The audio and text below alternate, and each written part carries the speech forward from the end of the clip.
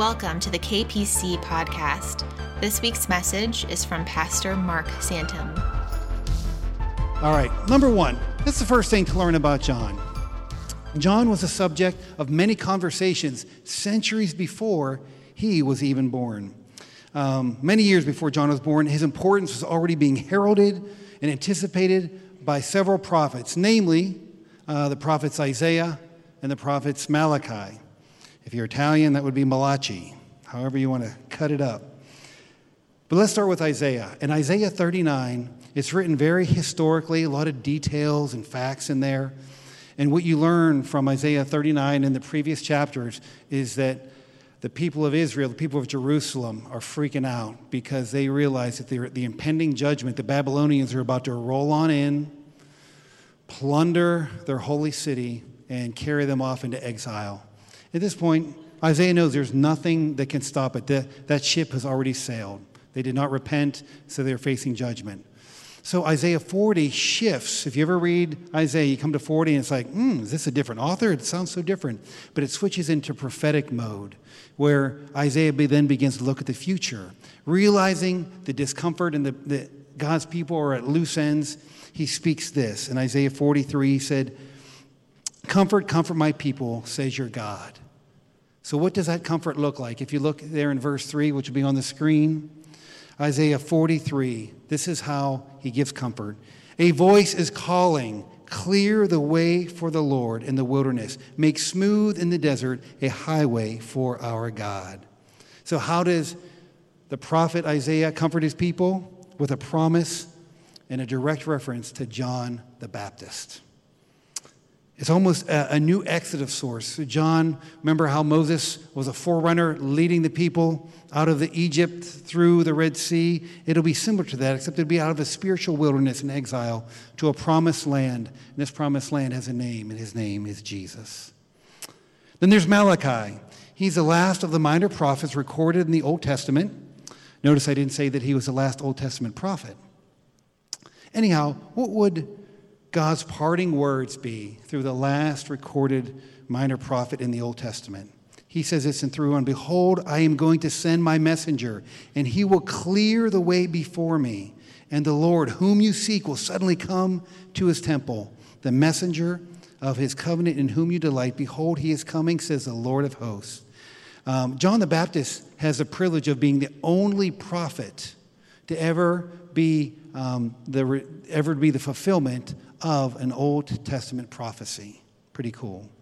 In Malachi 4:5-6, he continues. You can see it on the screen. He says, "See, I will send the prophet Elijah to you before that great and dreadful day of the Lord," before that comes.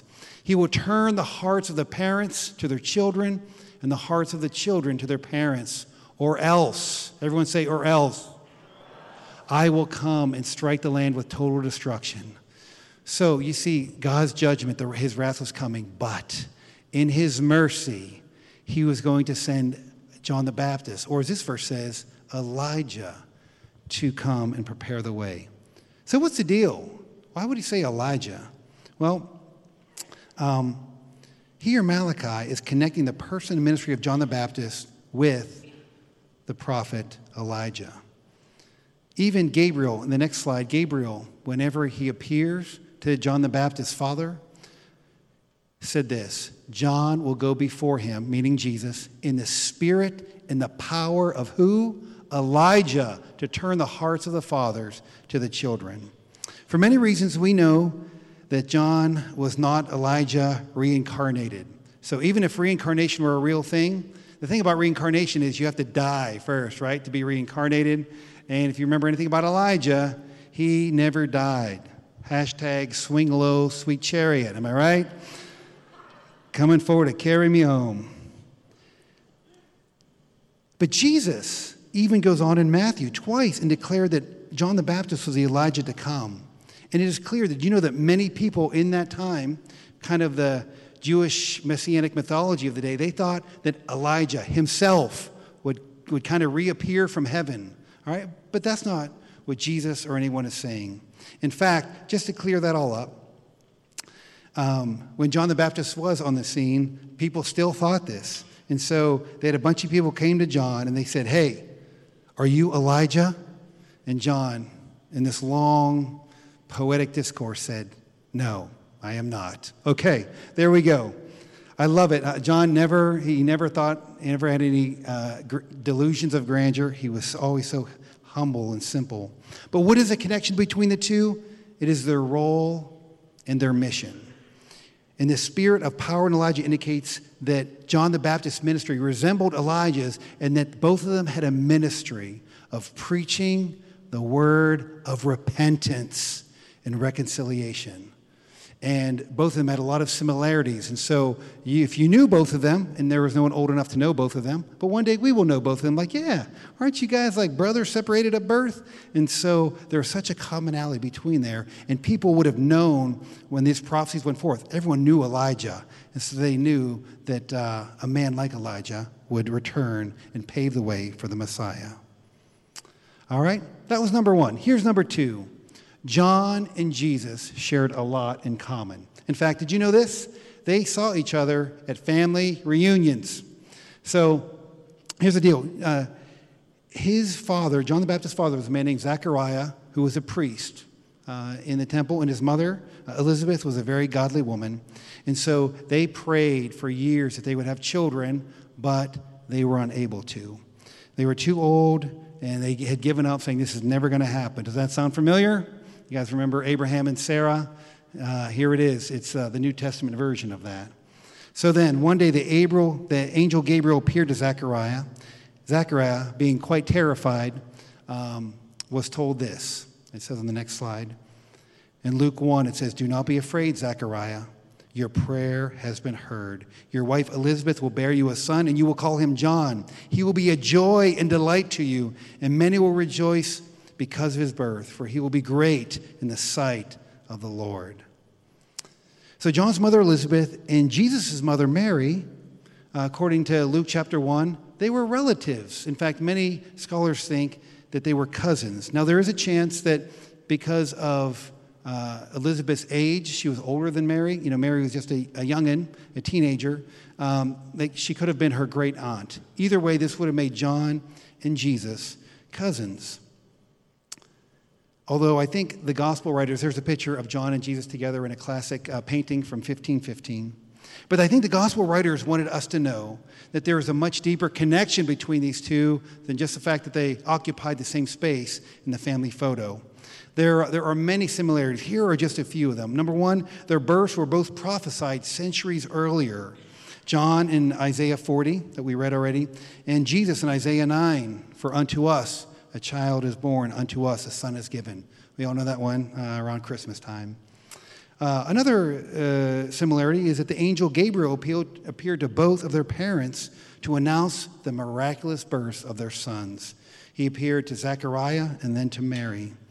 A third similarity is both were filled with the Holy Spirit since birth, which is not said of everyone in the scriptures, very few. And given the extraordinary nature of the mission of John and Jesus, the Holy Spirit was present in utero, which is amazing.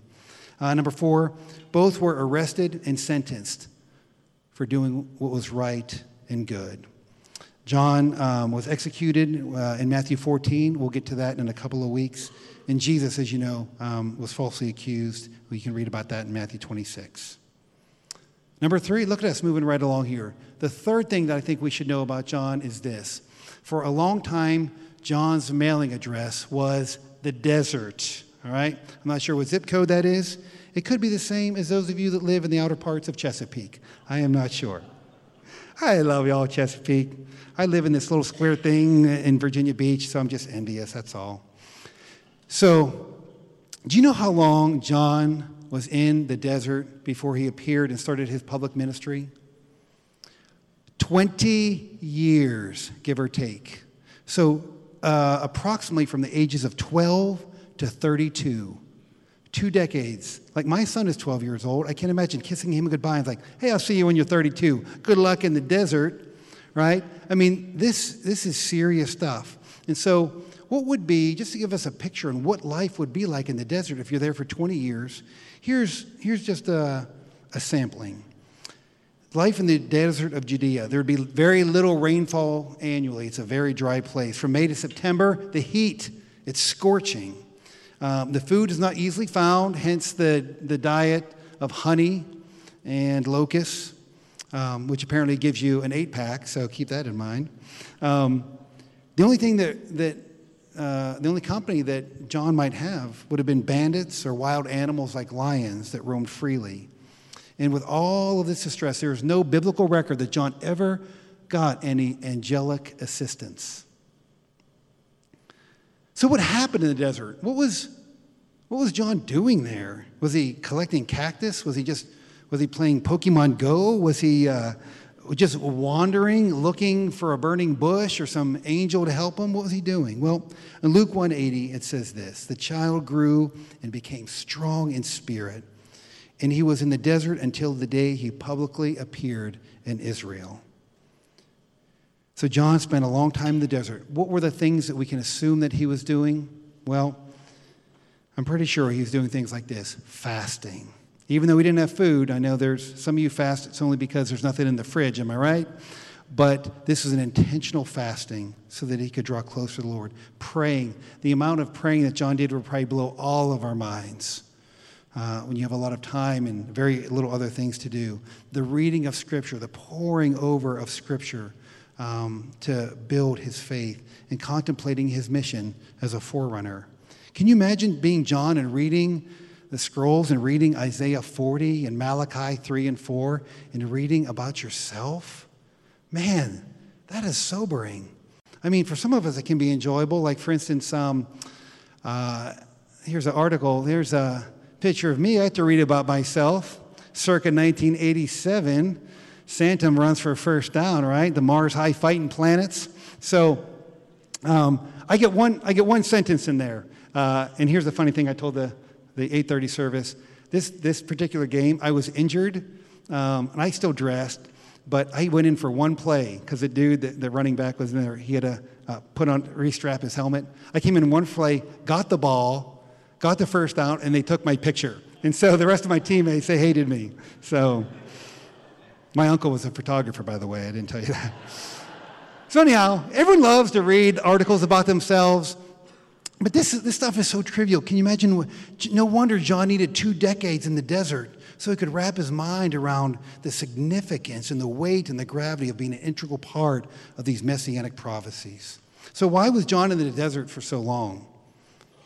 Why wasn't he able to just jump into his 2 years of preaching and baptizing? Well, if you know anything about Scripture, the Jewish people have a long-standing tradition of wandering and being tested in the desert.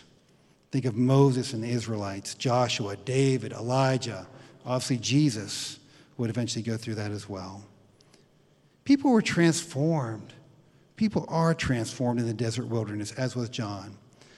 The thing about forerunners is you got to be a tough cookie. That is not for the faint of heart. They need to have incredible endurance, perseverance, and tenacity. They need to cut a path for others to follow. If you've ever been on a hike with your kids and, the dad loves to have the machete, but you're just like cutting and hacking your way through so that others can follow the path that you made. This is what's happening in the spiritual realm, that John is becoming a forerunner. Not just John didn't spend 20 years building an auditorium for Jesus to preach in, right? It's not that kind of preparation. In John's case, he needed to make the crooked path straight, creating a place of intersection for both a broken world and the royal arrival of a King and Savior. Let me just say this. John would be a forerunner with a capital F. But you know who would be a forerunner with a small f? All y'all, myself included. Just think of the people that God has placed in your life that don't know Jesus. He is sending you as a co-laborer, as forerunners into their lives. Think of for a moment, who are the people that don't know Christ in your life? And the opportunity that you have to come in and speak into their lives as a forerunner. Because they don't know Jesus yet, although they have met Jesus, they just don't know it because what they could find so appealing about you all is the Christ in you. Remember, Christians means little Christ. You're like mini-me's of Jesus. You're chips off the old block. And so my admonition to us all, as a little aside, is do not take your personal ministry as a forerunner lightly. The people who don't know Christ in your life, you are a forerunner, and do that faithfully, do that well. Well, the Holy Spirit, who probably was John's BFF throughout these 20 years, is tutoring him, strengthening him, preparing John to be the forerunner that he was called to be. Remember, guys, that the scripture tells us that the desert is a natural habitat for Satan and his evil spirits. And I guarantee you, John was involved in 2 decades of unbelievable spiritual warfare. As you would imagine, neither Satan nor his cohorts were excited about the idea of the coming of the Messiah. It would do anything in their power to thwart John the Baptist, who was his forerunner. Man, they're going to take a pot shot at Jesus, but hey, the devil knows the scriptures. Here's the forerunner. If we can take out John the Baptist, maybe we got something going. In fact, it did remind me a little bit of, any of you seen The Terminator, right? So the Terminator, he wants to take out John Connor, but in the movie he goes back in time to 1984 to eliminate his mom. So by eliminating Mom, the forerunner, they, in turn, can eliminate him. This is kind of what it's like. They're launching a preemptive strike. By the way, that might not be the last Terminator reference you hear today, but that's besides the point. Before I direct your attention to the fine folks that are behind me, let me just say this. Just another little public spiritual announcement over here in my soapbox. I know that some of you are probably going through a desert experience yourself. You've been wandering in a spiritual desert, feeling like that God has forgotten you. You feel like you have no angelic help. Maybe you feel like you have no help from friends. You feel alone, but I'm telling you, an encouragement to you is that the evil spirits aren't the only thing at work in the desert. The Holy Spirit is always at work there. People that went to the desert never came back the same as they let God have his work. So my prayer for you is that God, that you would have grace. Do not become weary in well-doing. Let the Holy Spirit have his perfect work in your wandering in your desert season, because the Lord is preparing you. The Lord is preparing you for beautiful fruit. Amen. Amen. Well, I have one more point to make, but before I do, I figured, you know what? Let's do it in a more creative way as well. So I asked 4 of my thespian friends here, Lydia Ripley, Emma Batten, Caleb Jones, and my son Ethan. I got a little skit for you that will help pave the way for our final point today, number 4. So, ladies and gentlemen, as you were. All right, family. It's time to decide where we're going on our family vacation next summer. Now, as you know, I recently received a pretty nice raise at work, so our vacation options are to infinity and beyond. You got a raise, Dad? Well, show me the money. Okay. Calm down, Sarah. We're not rich. Now, if I had $1 million, I'd be rich. Sarah Marie, you have a fine job at Monk's Cafe. Are you telling me you can't get no satisfaction from your salary? You work hard for that money. So hard for it, honey. And besides, you should be saving some of that money for when we go on vacation, wherever that turns out to be. Mountains, Daddy. I want to see mountains again. Mountains, eh, Mikey? See, honey? He likes it. You know, there are so many beautiful places to see, but that Colorado Rocky Mountain High is really hard to beat. How about we live it up in some hotel in California? Oh, yeah. I wish they could all be California girls. Mikey, that's enough of that. Didn't the Petersons move out to San Diego? They were such good friends of yours. Friends? Say hello to my little friends. Good grief. Please try to stay focused on the topic at hand, honey. California sounds pretty good, right? Oh, what a spectacular road trip that would be. Roads? Where we're going, we don't need roads. How about Aruba Jamaica. Ooh, I wanna take you to Bermuda, Bahama. Come on, pretty mama. Don't even start with me. I'm serious. Hey, Mom, why so serious? You want to keep up that sassy attitude, son? Go ahead. Make my day. Hey, Dad, do you like apples? How about we go to New York City, the Big Apple? Oh, New York, I want to be a part of it. Just go there and relax. How do you like dem apples? So you're saying we should go to New York City and relax? You keep on using that word. I don't think that word means what you think it means. Well, I'm sure Central Park can be very relaxing. Okay. You guys know why we can't go to New York City on vacation, right? No? Why don't you tell us? I think going to New York is a fine idea. I don't think I should tell you, because I don't think you want to know the truth. In fact, you can't handle the truth! I think I'm entitled to know why we can't go to New York for vacation.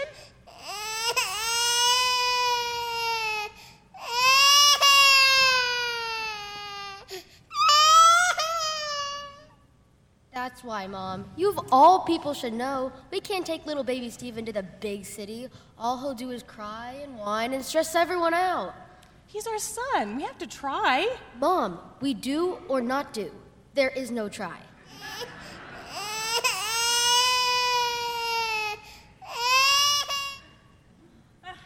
I can't stand little Steven's crying right now. Just go put him over there in the corner. Sarah, you know the rule. No one puts baby in a corner.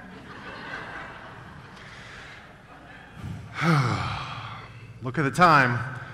Uncle Eddie and Aunt Catherine are going to be here for dessert at any point. I guess we're going to have to table this vacation conversation until tomorrow at breakfast.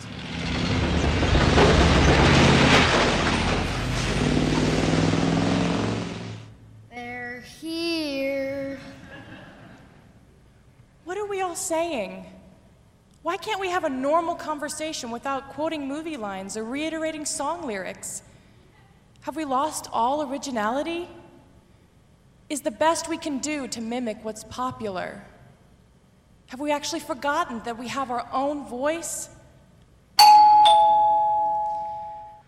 Better get the door, Dad. Uncle Eddie and Aunt Catherine are waiting out there. Yeah. Don't worry. I'll be back. I'm sorry. I couldn't resist. You know, maybe we should just do a staycation instead. After all, there's no place like home. There's no place like home. Okay, I'm sorry. That was the last one. I'm sorry. I couldn't resist.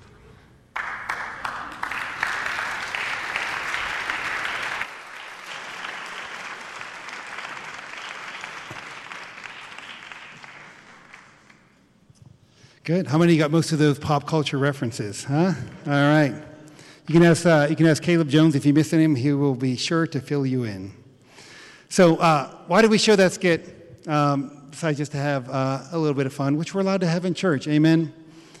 So the purpose of skit is they're mimicking everything that's popular. You know, we love to quote movie lines and song lyrics, but whenever you lose your own voice, your sense of originality, that is a sad, sad thing. So here's how it bridges into point number 4. John's message was revolutionary. It was revolutionary, and I'm going to tell you how. John was the first prophetic voice in 400 years. Can you even imagine the church in America, which, you know, we're not even 400 years old. Can you imagine going 400 years as a people and not hearing the voice of God? Imagine the disillusionment that you would feel, the sense of abandonment. And inevitably, the longer God's voice is silent, there will be people that will rise up and they will deputize themselves. They will be self-proclaimed prophets and they'll say, let me speak on behalf of God. Let me fill in the blanks. And that is exactly what the Pharisees did. The Pharisees said, this is like open mic night, right? I'm going to grab the mic and we're going to tell the people what it's like to live in the kingdom of God. All right? So before John came on the scene, the Pharisees began to control this narrative. And I will say this, if you don't know who the Pharisees are, they were They're kind of middle-class businessmen, men of the people that played a leadership role in the Sanhedrin. They had a small part in there, but they were very influential in governing the moral life of the Jews and dictating what was pleasing to God, what was not, and what the nature of the kingdom of God was. So to summarize their narrative, I'm simplifying here. But if you have the next slide there, this is the two-part narrative that the Pharisees are spinning in the time of God's silence about the nature of the kingdom of God. The first one is this, that ancestry was kind of a get-out-of-judgment-free card. They claimed that the Jews had God's special favor, particularly because of their ancestral connection to people like Abraham and Moses. As long as you were part of that lineage, you were good to go. Secondly, they said in order to really merit God's favor, to keep God's favor, you need to have strict adherence to the Torah and any other moralist rules that the Pharisees taught or invented in the temple. So this is the narrative whenever John comes along. John comes along with his original voice. He's not quoting song lyrics by the Pharisees. He's not quoting movie lines by the Pharisees. He comes with the original fresh voice of the Spirit. And he comes across and says the two amazing counterpoints. The first one is that people's natural lineage to Abraham and Moses counts for nothing. A big bottle of Jack Squat.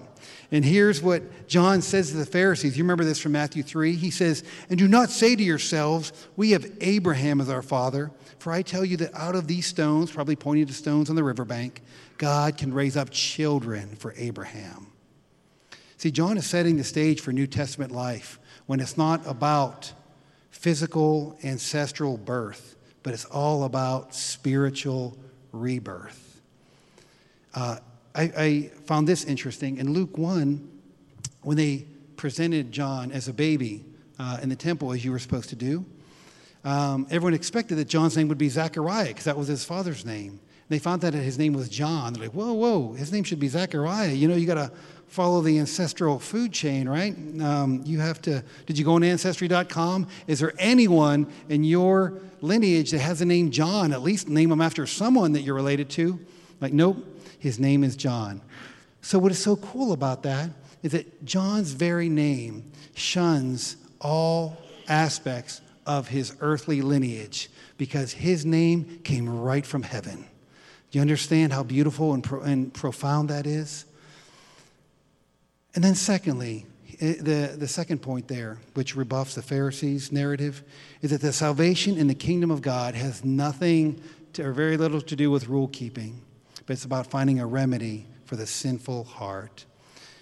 I love how John points to a way of salvation that has nothing to do with three things that have been hallmarks in Jewish worship for centuries. 1, obedience to the Torah. 2, membership of the temple. And 3, the offering of animal sacrifices. This is what the Jews have built their whole existence around it. And John comes in and is like, nope, all of those off the table. They don't matter anymore. Dude, this will blow your hair back if you're a Pharisee, right? But it has everything to do with a spirit of brokenness, humility, and repentance, which leaves men and women desperate for a person in which to place their faith. People that are desperate for a Savior. And that's really good news because every forerunner has got someone of importance behind them. And so John paves the way through a spirit of repentance. And people realize their need for a Savior and that the temple, the Torah, the animal sacrifice, and none of these things are going to save them. Now, who do they turn to? We're desperate. And that's when Jesus arrives on the scene. Amen. Well, let me wrap this up because we are going to have a nice, smooth transition right in here to a time of the Lord's Supper, the taking of communion. If we want to get a complete picture of John the Baptist, let me just mention this verse real quickly. If you show the next slide. Jesus said this about John. Among those born of women, no one has arisen greater than John the Baptist. That's because with the exception of Adam and Eve, everyone has been born of a man or woman. So basically, Jesus is saying John the Baptist is the greatest person that has ever lived. That's basically what he's saying. However, the verse isn't finished. He does a kind of a 180, and then the next slide shows the end of Matthew 11:11.